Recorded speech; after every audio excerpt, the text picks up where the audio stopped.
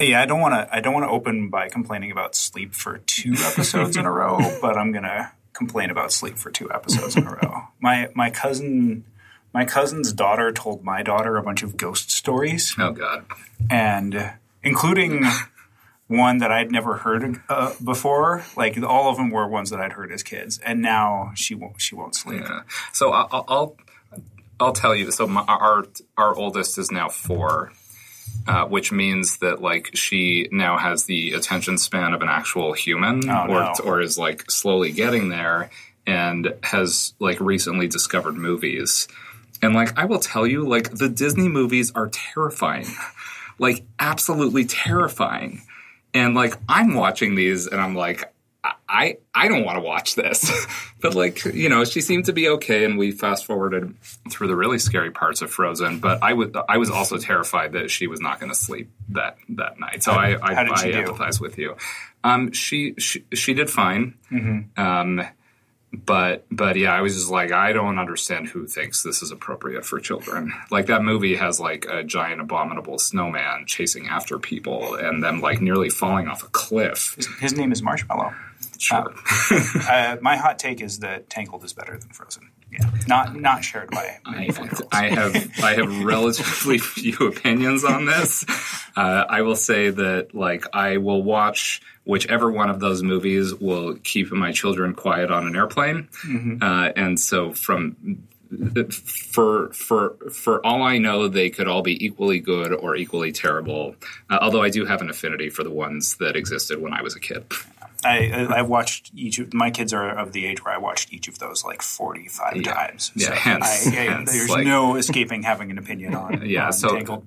So I have now seen Frozen, or at least watched it without sound 6 or 7 times. So.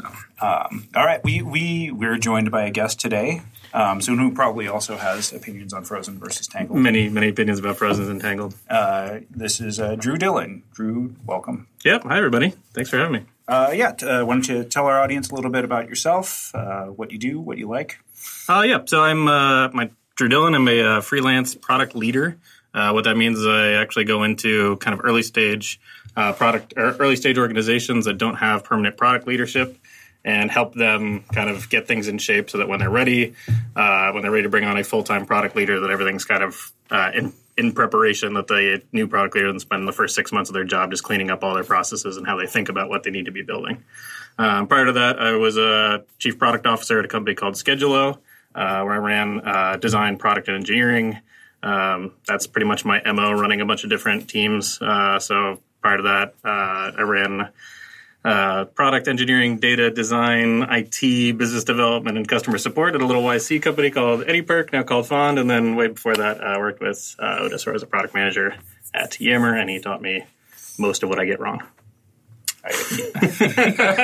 We had many productive arguments, including some that I remember losing, and still feeling okay about it. There's never anything wrong with losing an argument as long as you learn something. Mm-hmm. Yes. No, and I think for most of us in that like it was a high learning environment, highly Socratic culture. You couldn't say that we were getting everything right all of the time.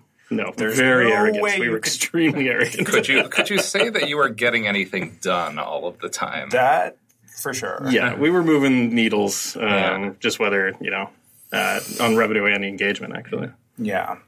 So we've brought you here to ambush you. Drew. Oh, good. Yes, and we've gone over a lot of things from the IC point of view, right? And a lot of things where we're trying to urge ICs to be adaptive and like think about the business, and like it leans a little bit on the like don't ask for too much side, I think. So now I want to change it up. I want like I don't think we do a good job of holding execs accountable. Yep. And that's partially because we don't have good expectations for them. Like we don't have reasonable expectations for them. So like we veer wildly in between like just complaining about everything an exec does and just being like, oh, just do what they ask. Like don't raise a fuss. But I think it'd be interesting for, especially with someone who's been in those positions to kind of lay out like what it is that you as like a middle manager or someone who's an individual contributor can reasonably expect from an executive in terms of like setting your work culture, prioritization, and whatever else is out there that I'm missing. Yeah, and then I think it would be great as well just to touch on the like breadth of the picture that senior leadership might have that is not always visible to the middle management or the IC layer. Yeah, that is something that is really shocking. The first time you're in the executive like meeting and people just start laying things out, and you realize the degree of breadth you have across the company to make a lot of crazy decisions. It is really intimidating. The first time somebody brings up like, oh, if we don't make that revenue, we might lay people off. You're like, whoa, what? How did I get in here? So there's that. Like from the emotional standpoint, I understand two. Like from standing back from it, I understand two strong things from being around execs is one, there's the stress and responsibility and like the burden, and the other is like the knowledge that no one else is working as hard as you, probably, and what do you do with that? Yeah, I think the first I'll crib a lot of my management stuff off of Patrick Lencioni. He wrote The 5 Dysfunctions of a Team and The Advantage. We used his consulting group, the Table Group, at AnyPerk, and I really liked their methodology. But the main takeaway is just that the executive team is a team. Yeah. And that's something a lot of companies forget. And you'll see this, it comes out as politics. When you walk in the executive room, that meeting room, I'm no longer the VP of product or the VP of engineering. I'm an executive of the company there to operate the business. And to that end, I should be advocating for my people in as much as it helps the business to advocate for my people. And so to that end, and I'll say that honestly to my employees as well, like, I'm not on the engineering team. I'm not on the product team. I'm on the executive team. I'm here to make sure that you can do your best work and to give you the space and frameworks to let you do your best work. But at the end of the day, I'm not advocating 100% for a product or for design. I'm advocating for the company. Yeah, which is funny because, for me, that's also the same thing I've always told ICs, where it's basically like you're not here for your function. You're here to build a business, which is why you need to think about what the business is doing. I personally just have a belief that, like, especially in a startup context, like, that is a mindset that just everybody should be carrying. And to me, like, some of the best people will carry that all the way through and essentially say, okay, like, I have gotten this company as far as I can get it. And, like, now it's time for me to be somewhere else. Yep. You're not a serf to the company. You don't have to, like, when the company's interests don't align with what your career goals are, then, like, you should be able to part in peace. Is, like, really useful for both the upper management and for the employees. There's a good book on that one. That's Reid Hoffman, The Alliance. He talks about basically you take tours of duty. At the end of your tour of duty is the company wants something out of you. You want something out of the company. You do your tour of duty. At the end, you say, okay, did you get what you wanted? Did the company get what they wanted? Cool. Is there something? You want to do another what one? do you need next? Yeah. And can you do that here? And if not, then we'll help you find your next job. I'm a huge fan of that framework for, like, evaluating number one, like what you like, where's the appropriate spot for you inside of a company? So essentially saying, all right, is there an appropriate tour of duty right now? Totally. And also just putting endpoints on things and, like, being upfront and honest about the fact that in a stable company or in a mature company at scale, like, you can sit in the same job for 25 years if you want. Like, in a startup, your job probably doesn't exist 6 months from now. Yep. and so like, at a certain point, you have to be honest about the fact that it's just like the company changes every 6 months. It goes through different stages, and there might not be the right role for every single person. So you do what you can to, like, find them the next thing. Yep. The biggest challenge I find a lot of times is folks who come out of organizations that just end up being more siloed for one reason or the other. Yeah.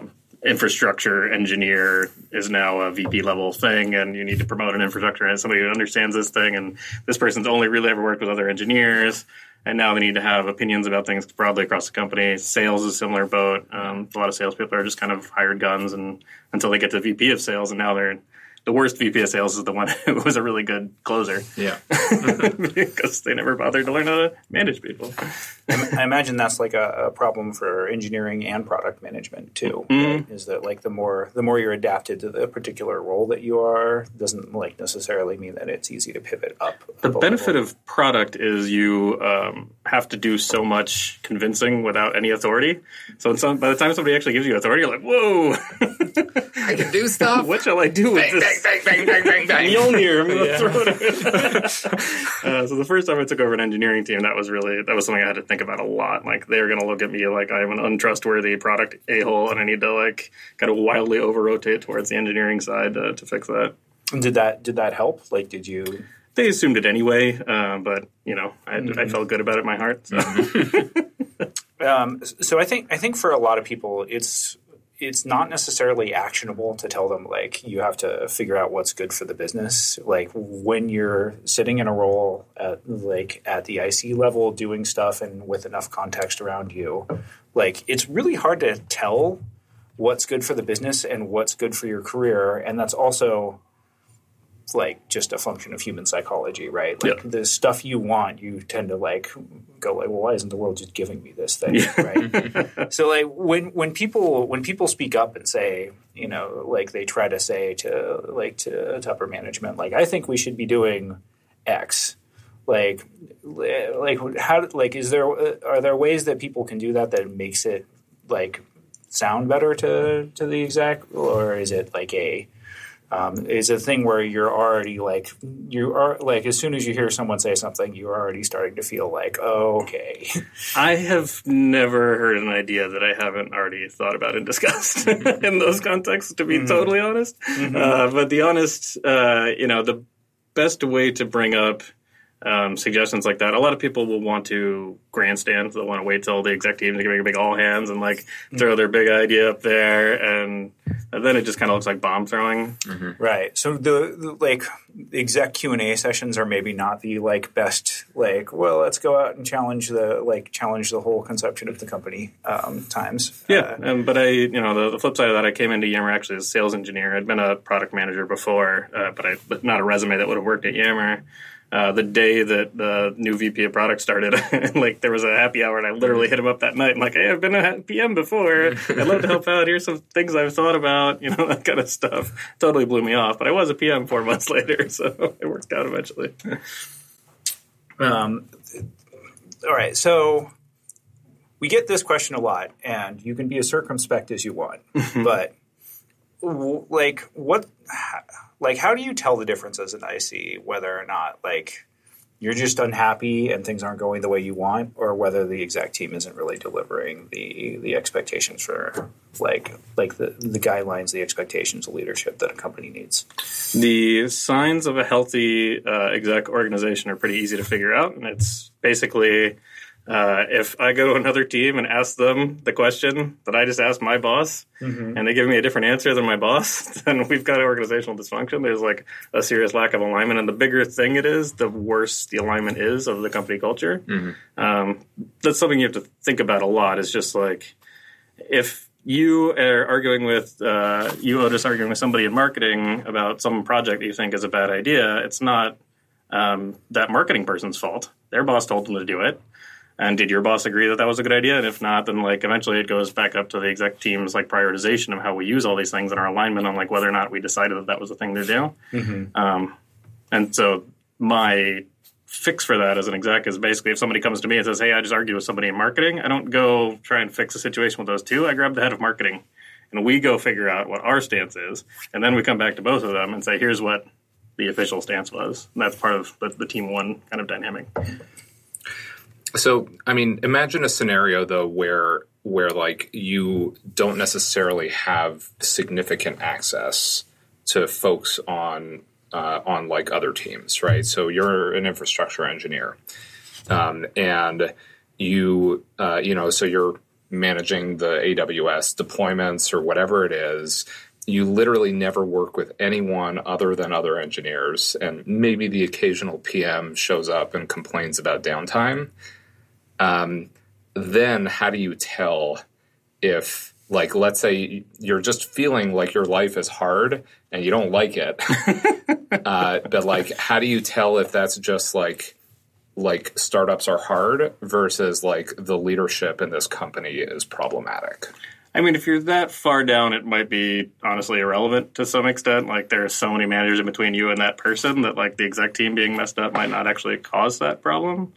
Well, but like, one of the things that I might want to know is like, if I feel like my life is difficult, like I'm basically pushing a stone up a hill, I want to know, like, it's less about making my life easier and more about knowing, is this all worth it? Yep. Right? Because if the company is on is like going to be a breakout success, like, shit, of course I want to be pushing that stone up the hill. Yep. But if it's not, like I know there's no pathway for my life getting better.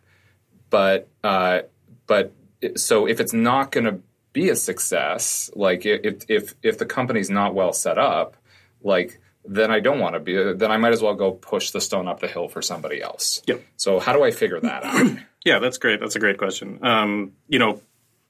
Part of working in a startup is that equity is intended to be a meaningful part of our compensation. So if your equity goes to zero, or you leave the company before your equity can be anything, which happens in a lot of companies, then you're throwing away half your salary. You should have gone to worked at Google and done yoga for 2 hours every day. Yeah. Sounds nice. Yeah. So yes, it is pretty quick. To that aspect, I do believe every employee is an investor. Yeah. The execs are obviously much bigger investors. The actual investors are the real investors, but every employee has part of their comp tied up in the success of the company. And to that extent, you got to think like an investor in that scenario. Yeah. Investors think people, product, market. Yeah. And so people is the people I immediately work with, and the exec team is driving the ship. Product is, is the thing working? Is it functional? Is it not? Does the little blood tester actually come up with the right lab results? Yeah. And then market, are we in the place where we think we can be successful? And you have to kind of come up with your own hypothesis around those things based on the data that you see and what you know inside the company. But like, are there markers that I could look at to basically know, like, is this leadership team going to get us there? I think a lot of it comes down to communication, clarity of communication. They both have to have the mission, vision. People talk a lot about product vision. Product vision is just a tiny iteration off of the company vision, which a lot of companies, give me a product vision, give me your company vision. And they just have that chicken and egg thing. I'm familiar with that argument. The goal setting stuff, I'm honestly less aggro about. I think if you have like at least goal posts out there that everybody can kind of squint at, then you're at least moving in the right direction. Yeah, I think it's interesting that you say people, products, market. I've always taken the view of market, people, product. Mm-hmm. Because I've just seen, I change mine once a week, probably. I've seen too many like amazing like companies with amazing products and amazing founders just die because like the market sucked. Yep. And then I've now seen a number of like not great companies or like not great products or people like do really, really well because the market that they found themselves in was just perfect for something. There's a lot of clown cars driven into gold mines. Yeah, I do agree that to some extent some ideas seem to be completely unkillable and some companies bumble along. I worked at a company where the market just did. And I thought we had an excellent exec team. It was really well run. Had a team that I really liked a whole bunch. But yeah, at the end I was like, no, people don't want to buy enough of this product within a quarter to keep this company growing. Yeah. Well, I mean, I think the order of causation is basically right. Like the market comes first in that scenario. The amount of control you have, however, is not first there. Well, I say people because, like, at the end of the day, if I'm working with people I hate, then it's going to be there's no question about that. Not that you can control people, but I'm saying, if you're starting, like, if you're running a startup, if you're a high level executive, you have more control over who is on your team than you do over like whether the market is going to like accept your product. See, I agree with what you're saying, but I think there's a fallacy in there in that like you get to make the choice of whether to join that team in the first place.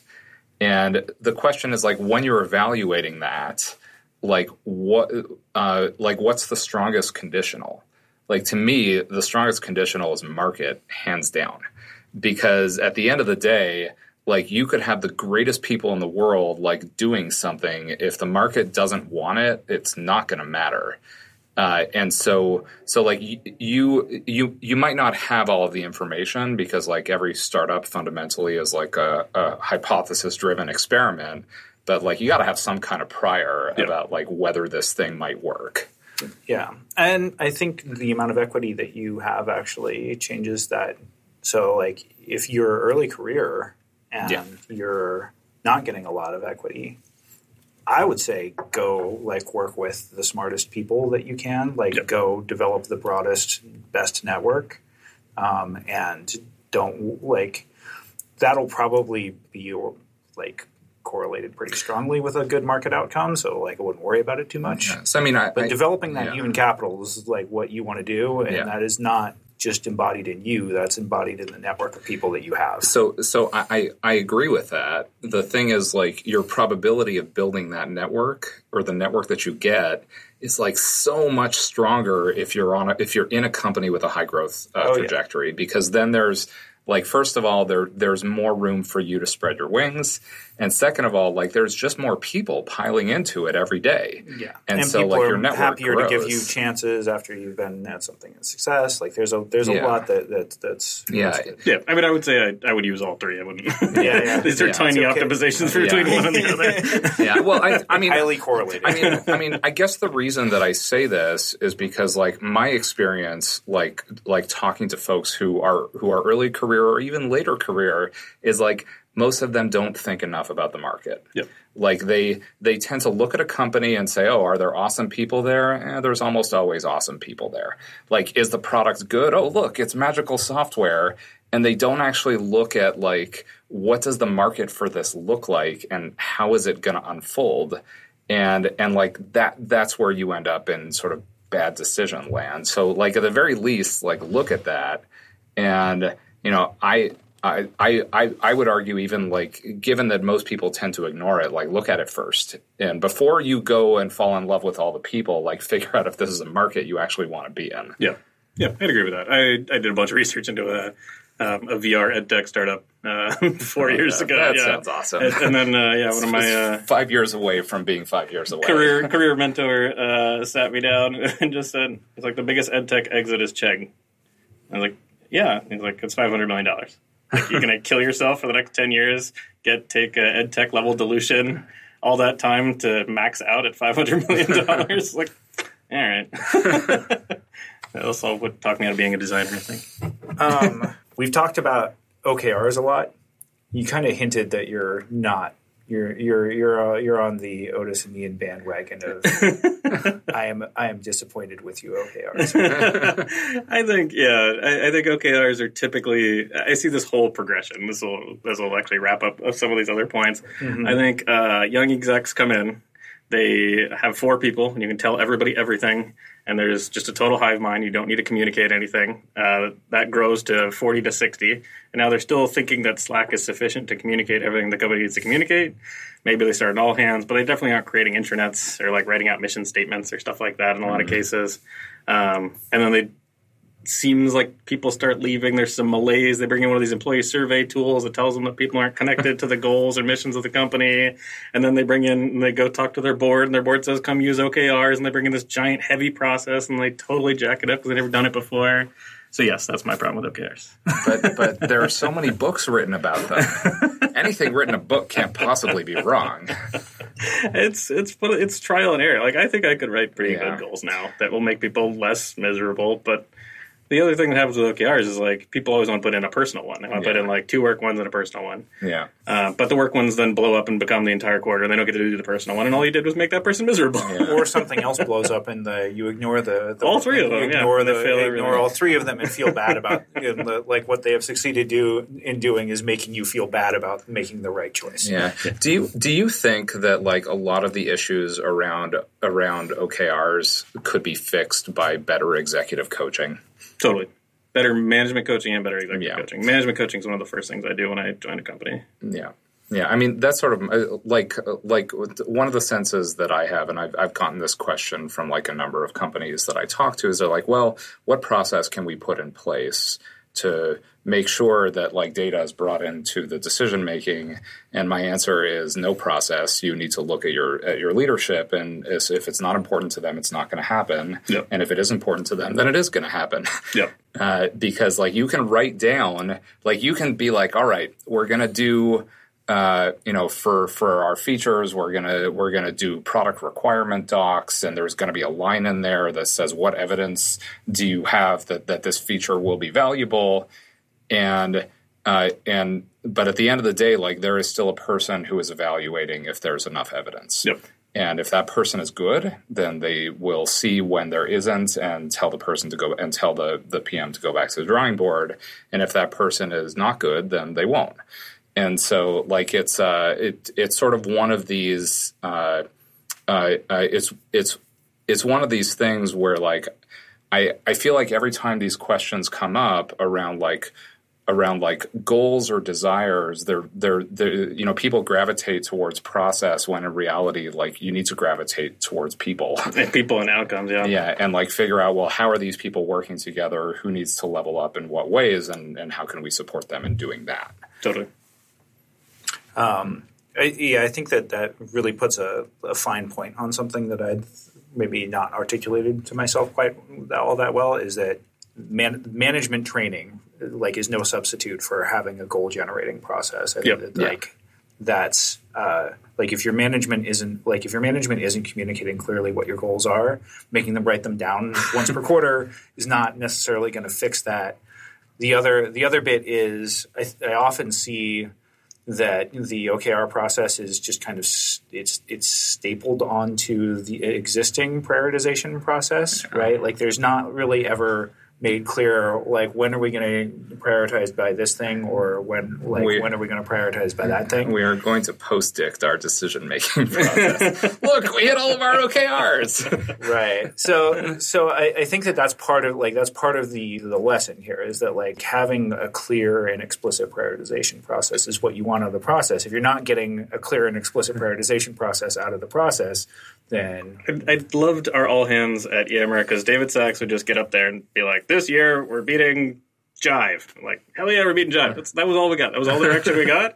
And all you had to think that year was like, is this going to help us beat Jive? I'm like, yeah, it's going to help us beat Jive. And all the teams came up with their own opinions of what helped beat Jive. I think there was, they could have done more exec alignment, but at the end of the day, the goals weren't all that complex. Yeah. I think that like do you let teams like do distributed goal generation versus is it more of a top down? It's all tricky. Yeah. Doesn't it just depend on the team? It depends on the team, and what you'll find is it also depends on the leaders of those teams. Certain operational people will just say we're a finance team. We do finance. Like, shut up. And other ones will be like, or the finance team, we can do a lot more. We want to be embedded in the goals. And what you'll find is the people on the finance team who report to that executive might have completely different opinions. Like, I want to work on the engineering goal because that seems to be the most important thing for the company. So how can I, as a finance person, help out? Yeah.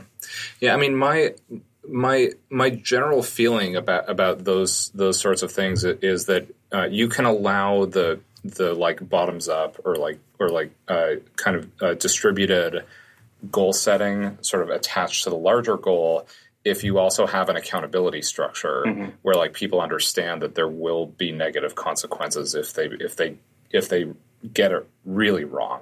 And not necessarily like, if they're wrong about their hypothesis, but if they like basically run a process where they've decided that the thing they wanted to do was the right thing to do before they ever thought about the goals, then there's some feedback loop. There's some feedback mechanism that basically says, okay, you do not get to participate in this anymore. I think the way I would word it is like there's a danger in the distributed system of you not reflecting on what you did as it related to what that goal, and really taking time to learn from it. Yeah, there's some product management models where I've seen where the head of product basically has no connection to the individual like teams. They're completely autonomous units of engineers and PMs, and they ship product kind of in the vague bucket of things that the area that they work in. But it's just what I've seen those products out in the wild. It's just like chaos. It's just like extremely detailed one little tiny thing, and then everything else kind of sucks. Yeah, that sounds like the holacracy nonsense of like, hey, this looks great in a textbook. Oh, wait a minute, this is total anarchy. We haven't figured out how to fire people. Yeah. I mean, I sort of look at it like you probably need some redundancy in that system too. Like if you're going to be totally distributed, like you still have to make sure you've got full coverage, which like definitionally will mean like you're going to need to have some teams doing very, very similar things. I tend to be of the opinion that like maximum flexibility is the best possible situation to be in, and which means like set goals to know what you might be doing, but be ready to change that like in a millisecond. And that is the problem with OKRs. Like if you want to change one of those things, it's like now you got to run through a process. Restart that 6-month process over again. Yeah, or if you like, there's two options with the quarter. Like the OKRs are done quarterly or half. Like on the half year, you have two options. One, you can just ignore them, and then it's no longer a serious system. Yeah. Or you can have a heavy process in place to keep them. That's what we need. That'll be a job in the next 5 years. There'll be like an OKR team that just sits off to the side, and all they do is manage that system. Yeah, I mean, I feel like one of the other things that's like oftentimes not addressed like in that process as well is that basically like there is a difference between operational goals and growth goals. That like operational goal, so like growth goals can be like we want to beat Jive this year, and like everyone focus on like how do we do that. Yep. You basically like you intentionally narrow your surface area to meet like a certain growth target. But like operational goals, like those can get incredibly detailed and incredibly complex depending on what your business is actually trying to do. Like the entire like even goal setting process might not be appropriate for that. Yep. Yeah, to go back to the table group and Lencioni stuff, the framework that their whole thing is that they've boiled down a bunch of these different frameworks into something that is easy to use. So they basically have you do one top line goal, 3 or 4 sub goals, and then what they call their standard operating objectives, which is just like make money, put out good content, get leads and stuff like that. And that's it. Like they don't mandate that you go any deeper than that, just so everybody can kind of point to what they're working on and say it's one of those things. Do you think there's like a danger in flexibility? There's a certain way that you can be so risk averse about committing to something that you never actually develop a product opinion about what you should be doing. It depends on the nature of the company. Whether I think funny enough, I think a lot of early stage startups like have to be hedgehogs. They've just got the one idea, and they don't have enough people even to not be hedgehogs and do more than just the one idea. And I when I do a PM 101 class for companies that I work at just to help people understand like what the role is and what the function is. And usually what I talk about is like making little bets and then trying to understand when you make the big bet. Like when do you assess it and say, okay, here's when we're really going to put the chips down and figure out what to do. Yeah, see, I think that it is true that we sometimes get addicted to the little bets because they all feel pretty safe, right? Yeah. And there's a difference between be prepared to change your mind to I don't know. And I think people associate this with like a heavy A/B testing culture, where it's like you don't know what you don't know, and so you got to test every single thing. What I will say, especially for ICs, is the most attractive thing might also be the most politically fraught. So you have to be a little bit careful of the really big. The reason people don't do big projects is because they're putting their reputations on the line. Yeah. The exec is saying, "I want to do this thing," and they're rolling the dice. Well, I mean, for sure, if you've got this idea that's going to be transformational and no one has done it yet, there's some reason why the company has decided that that's not a good idea to do it. You are not a brave genius for being the guy that suggests that Google put ads on the homepage. Right, it's clearly a play you could make, but you should expect that there's friction there for a reason.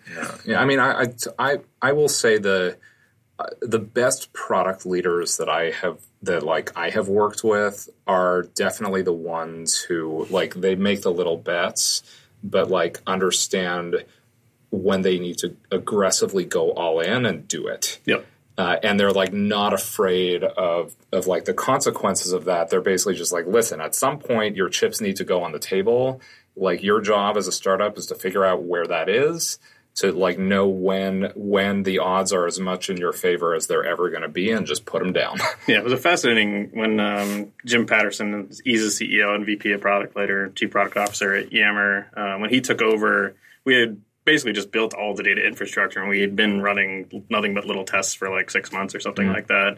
And Jim came in, and the mission was, go beat Jive. He's like, well, in order to beat Jive, we have to have more intranet-y type features. Yeah. And the like product philosophy then became like, okay, if you were going to rebuild the intranet but make it not suck, what would you build? And so we built a bunch of file stuff that didn't necessarily boost engagement. We built a bunch of integration. That was platform PM at one point, that kind of stuff. So it's really about the strategy is the big piece. Yeah. Overarching company goal, company vision, product vision, and then the near term, what moves the needle in 6 to 9 months. Interesting.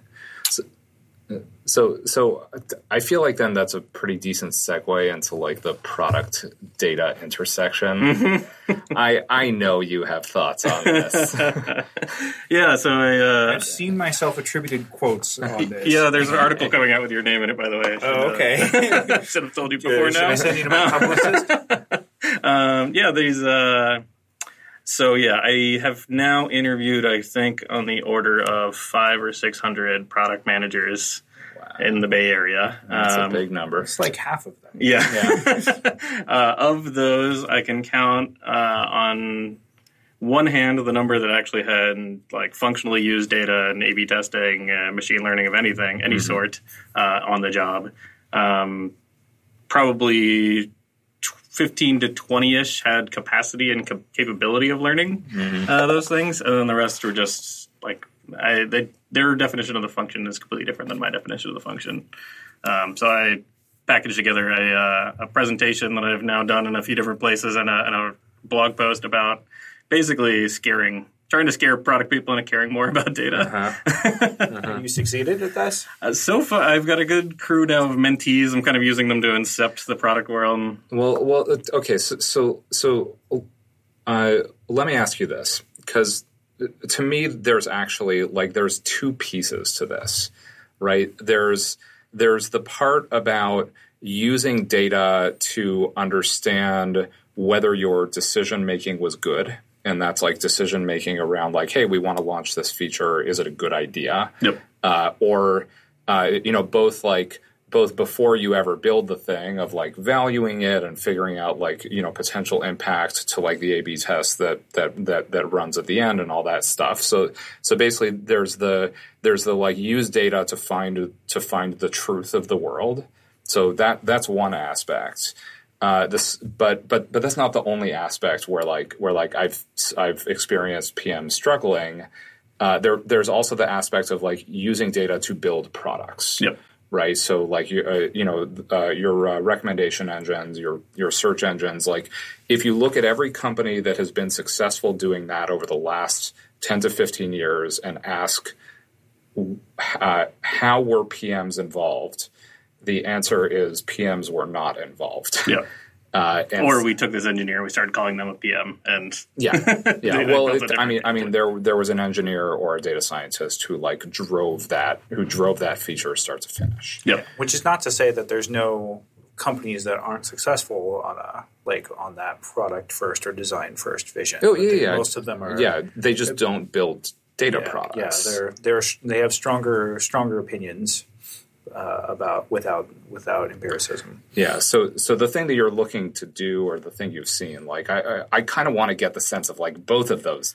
I think those pieces. To me, actually, we are now where Facebook was in 2009.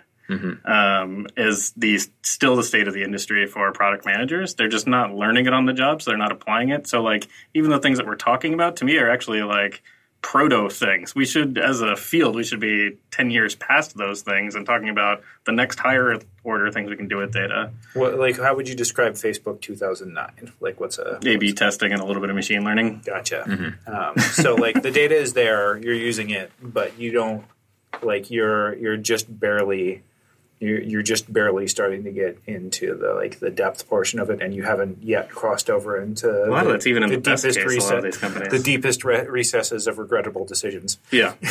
It's really so.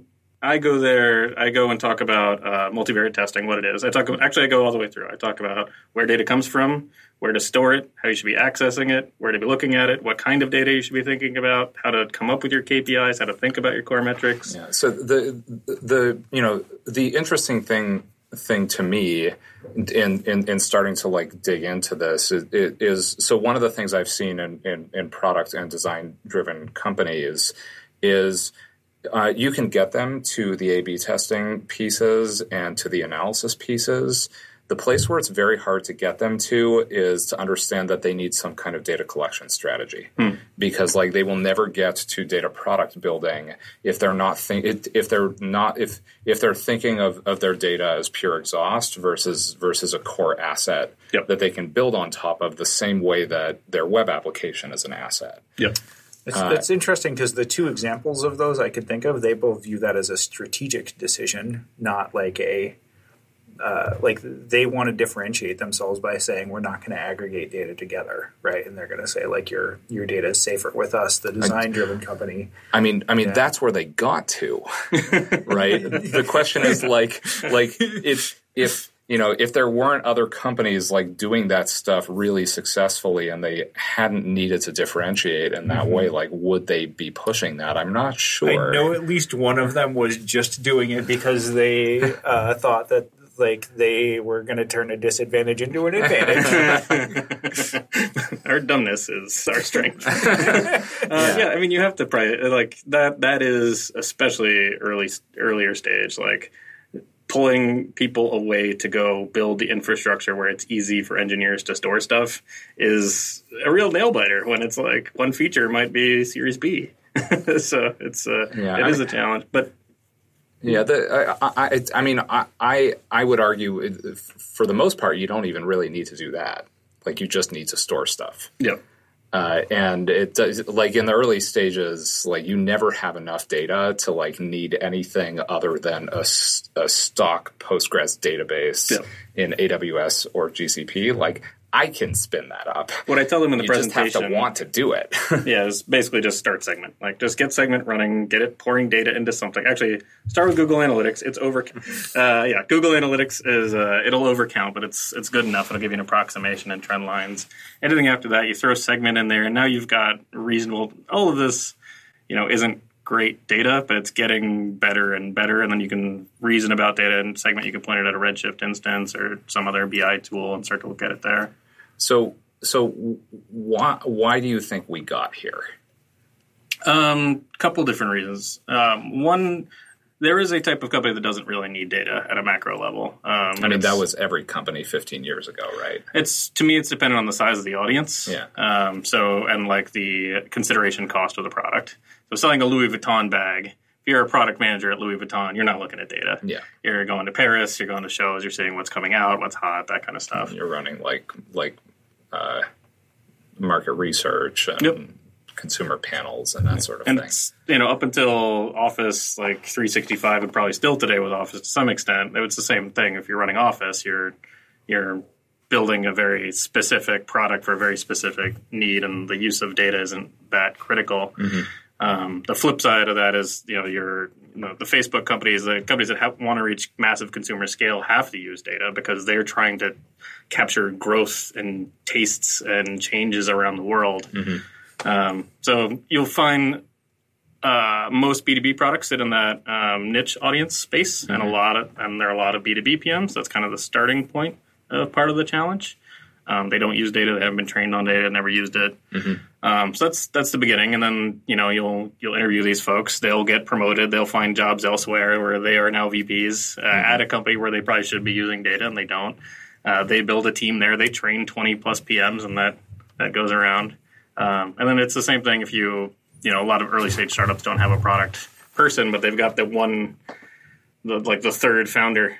Mm-hmm. What do we do with the third founder? CPO. Yeah, chief product officer. Here you go. And that person, and if the idea is good enough, the company grows. They hire more people. They don't really know how to do product. They train a bunch of people and they go out and get jobs and become VPs, et cetera, et cetera. I mean, the product manager is a badly specified job title. Yes. Right? So overloaded. It's an art. Yeah. It's not a science. So I think that that's an advantage in a sense, right? Like you're saying that here's a key skill that is not present in a lot of product managers, but like it's not like not being good at data analysis or data access is not core to their identity or anything like that, right? So you can imagine there's two paths. There's one where if products become more data intensive, which they may or may not, I'm not super sure that that path is laid out. Yeah. I mean, I don't think there's a generalization here. I think there are some products that need data, and there are other products that don't. You can build equally large businesses running down both of those paths. Mm-hmm. The thing you have to ask is, which one are you in? I would say because if you're in the one that needs data and you're not doing that, like someone's going to run you over. I would say there are a lot more companies that could benefit from data than there are PMs who are skilled enough to staff those companies. Yeah, I guess my question would be like for the companies that are data companies, like do you think PM is going to be just not be a thing, like that job title is not going to exist within those in a meaningful way, or is it? I know companies that have gone that route. Yeah, like there definitely are, but like is that going to be? Is there a reason why that's not one of those things? You'll see somebody doing the job, they just won't have the title. Yeah, you still need the glue that goes around and make sure that everything's going the way it's supposed to go, and the person is kind of figuring out the strategy and charging everybody towards it. So whether that's a PM or an engineer, that part's irrelevant to me. So I mean, how do you fix this issue? Because to me, it sounds like you're diagnosing the problem as a path dependence problem. Mm-hmm. That basically a product fundamentally is a role that you apprentice for. Yep. Which basically means that, as you roll forward in time, there's just a path dependence for who actually gets trained to, do this stuff. In which case, now you're sitting at a point in time where there's just 600 people who are slowly getting misaligned for, some fairly large subset of the roles. Yep. So how do you fix it? Do you retrain those people? Do you create a new path and basically say, all right, for these kinds of companies, you only hire engineers to do this role? What do you do?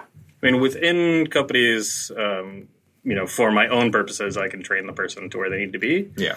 So I just find somebody with the aptitude, and I can go from there.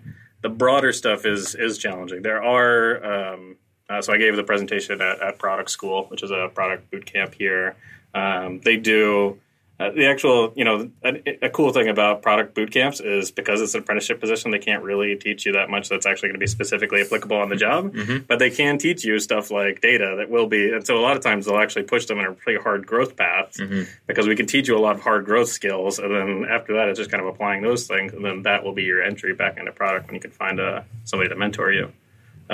So that, I think, there are a few of these, and they create an entry point. Mm-hmm. And I'm also focusing, trying to get this presentation not only to schools but also to outside the U.S. Because this is somewhat a San Francisco problem that we're talking about here. And, I mean, the rest of the world has no idea what a product manager is. And so when I go to talk about product management in Brisbane, I'm not sure Australia, about the rest of the world part of that statement. So I go give this exact same presentation in Brisbane, Australia, and I said, how many of you are product managers? And half the room raised their hand. How many of you are product managers but don't have the title? And then there's the same number of hands. And I was like, okay, cool. We're starting fresh here. We can start over. How many of you define product management as anything? They have BAs and product owners. It gets a lot more complex over there. Yeah. The program manager. Yes. All right. Drew, do you have anything you want to plug? So I am a freelance product leader. I do coach executives who don't have permanent product leadership, or if you need additional product leadership help researching new functional areas, stuff like that. That's what I do. So, and where can people contact you? You find me on Twitter, Drew Dill, DREWDIL, or LinkedIn, Andrew Dillon, Drew Dillon. All right. We will link that in the show notes. Drew is very funny on Twitter. It's not actually business related. I follow him and like his tweets. We have a new website. Yeah, you should go check it out.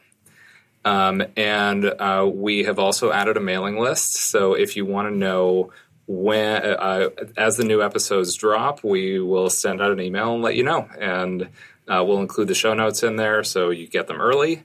And maybe even a few extra treats if we're feeling good that week. Right. You can still give us feedback at at feed.back@smalldifcast.com. Get us at Of Differences on Twitter.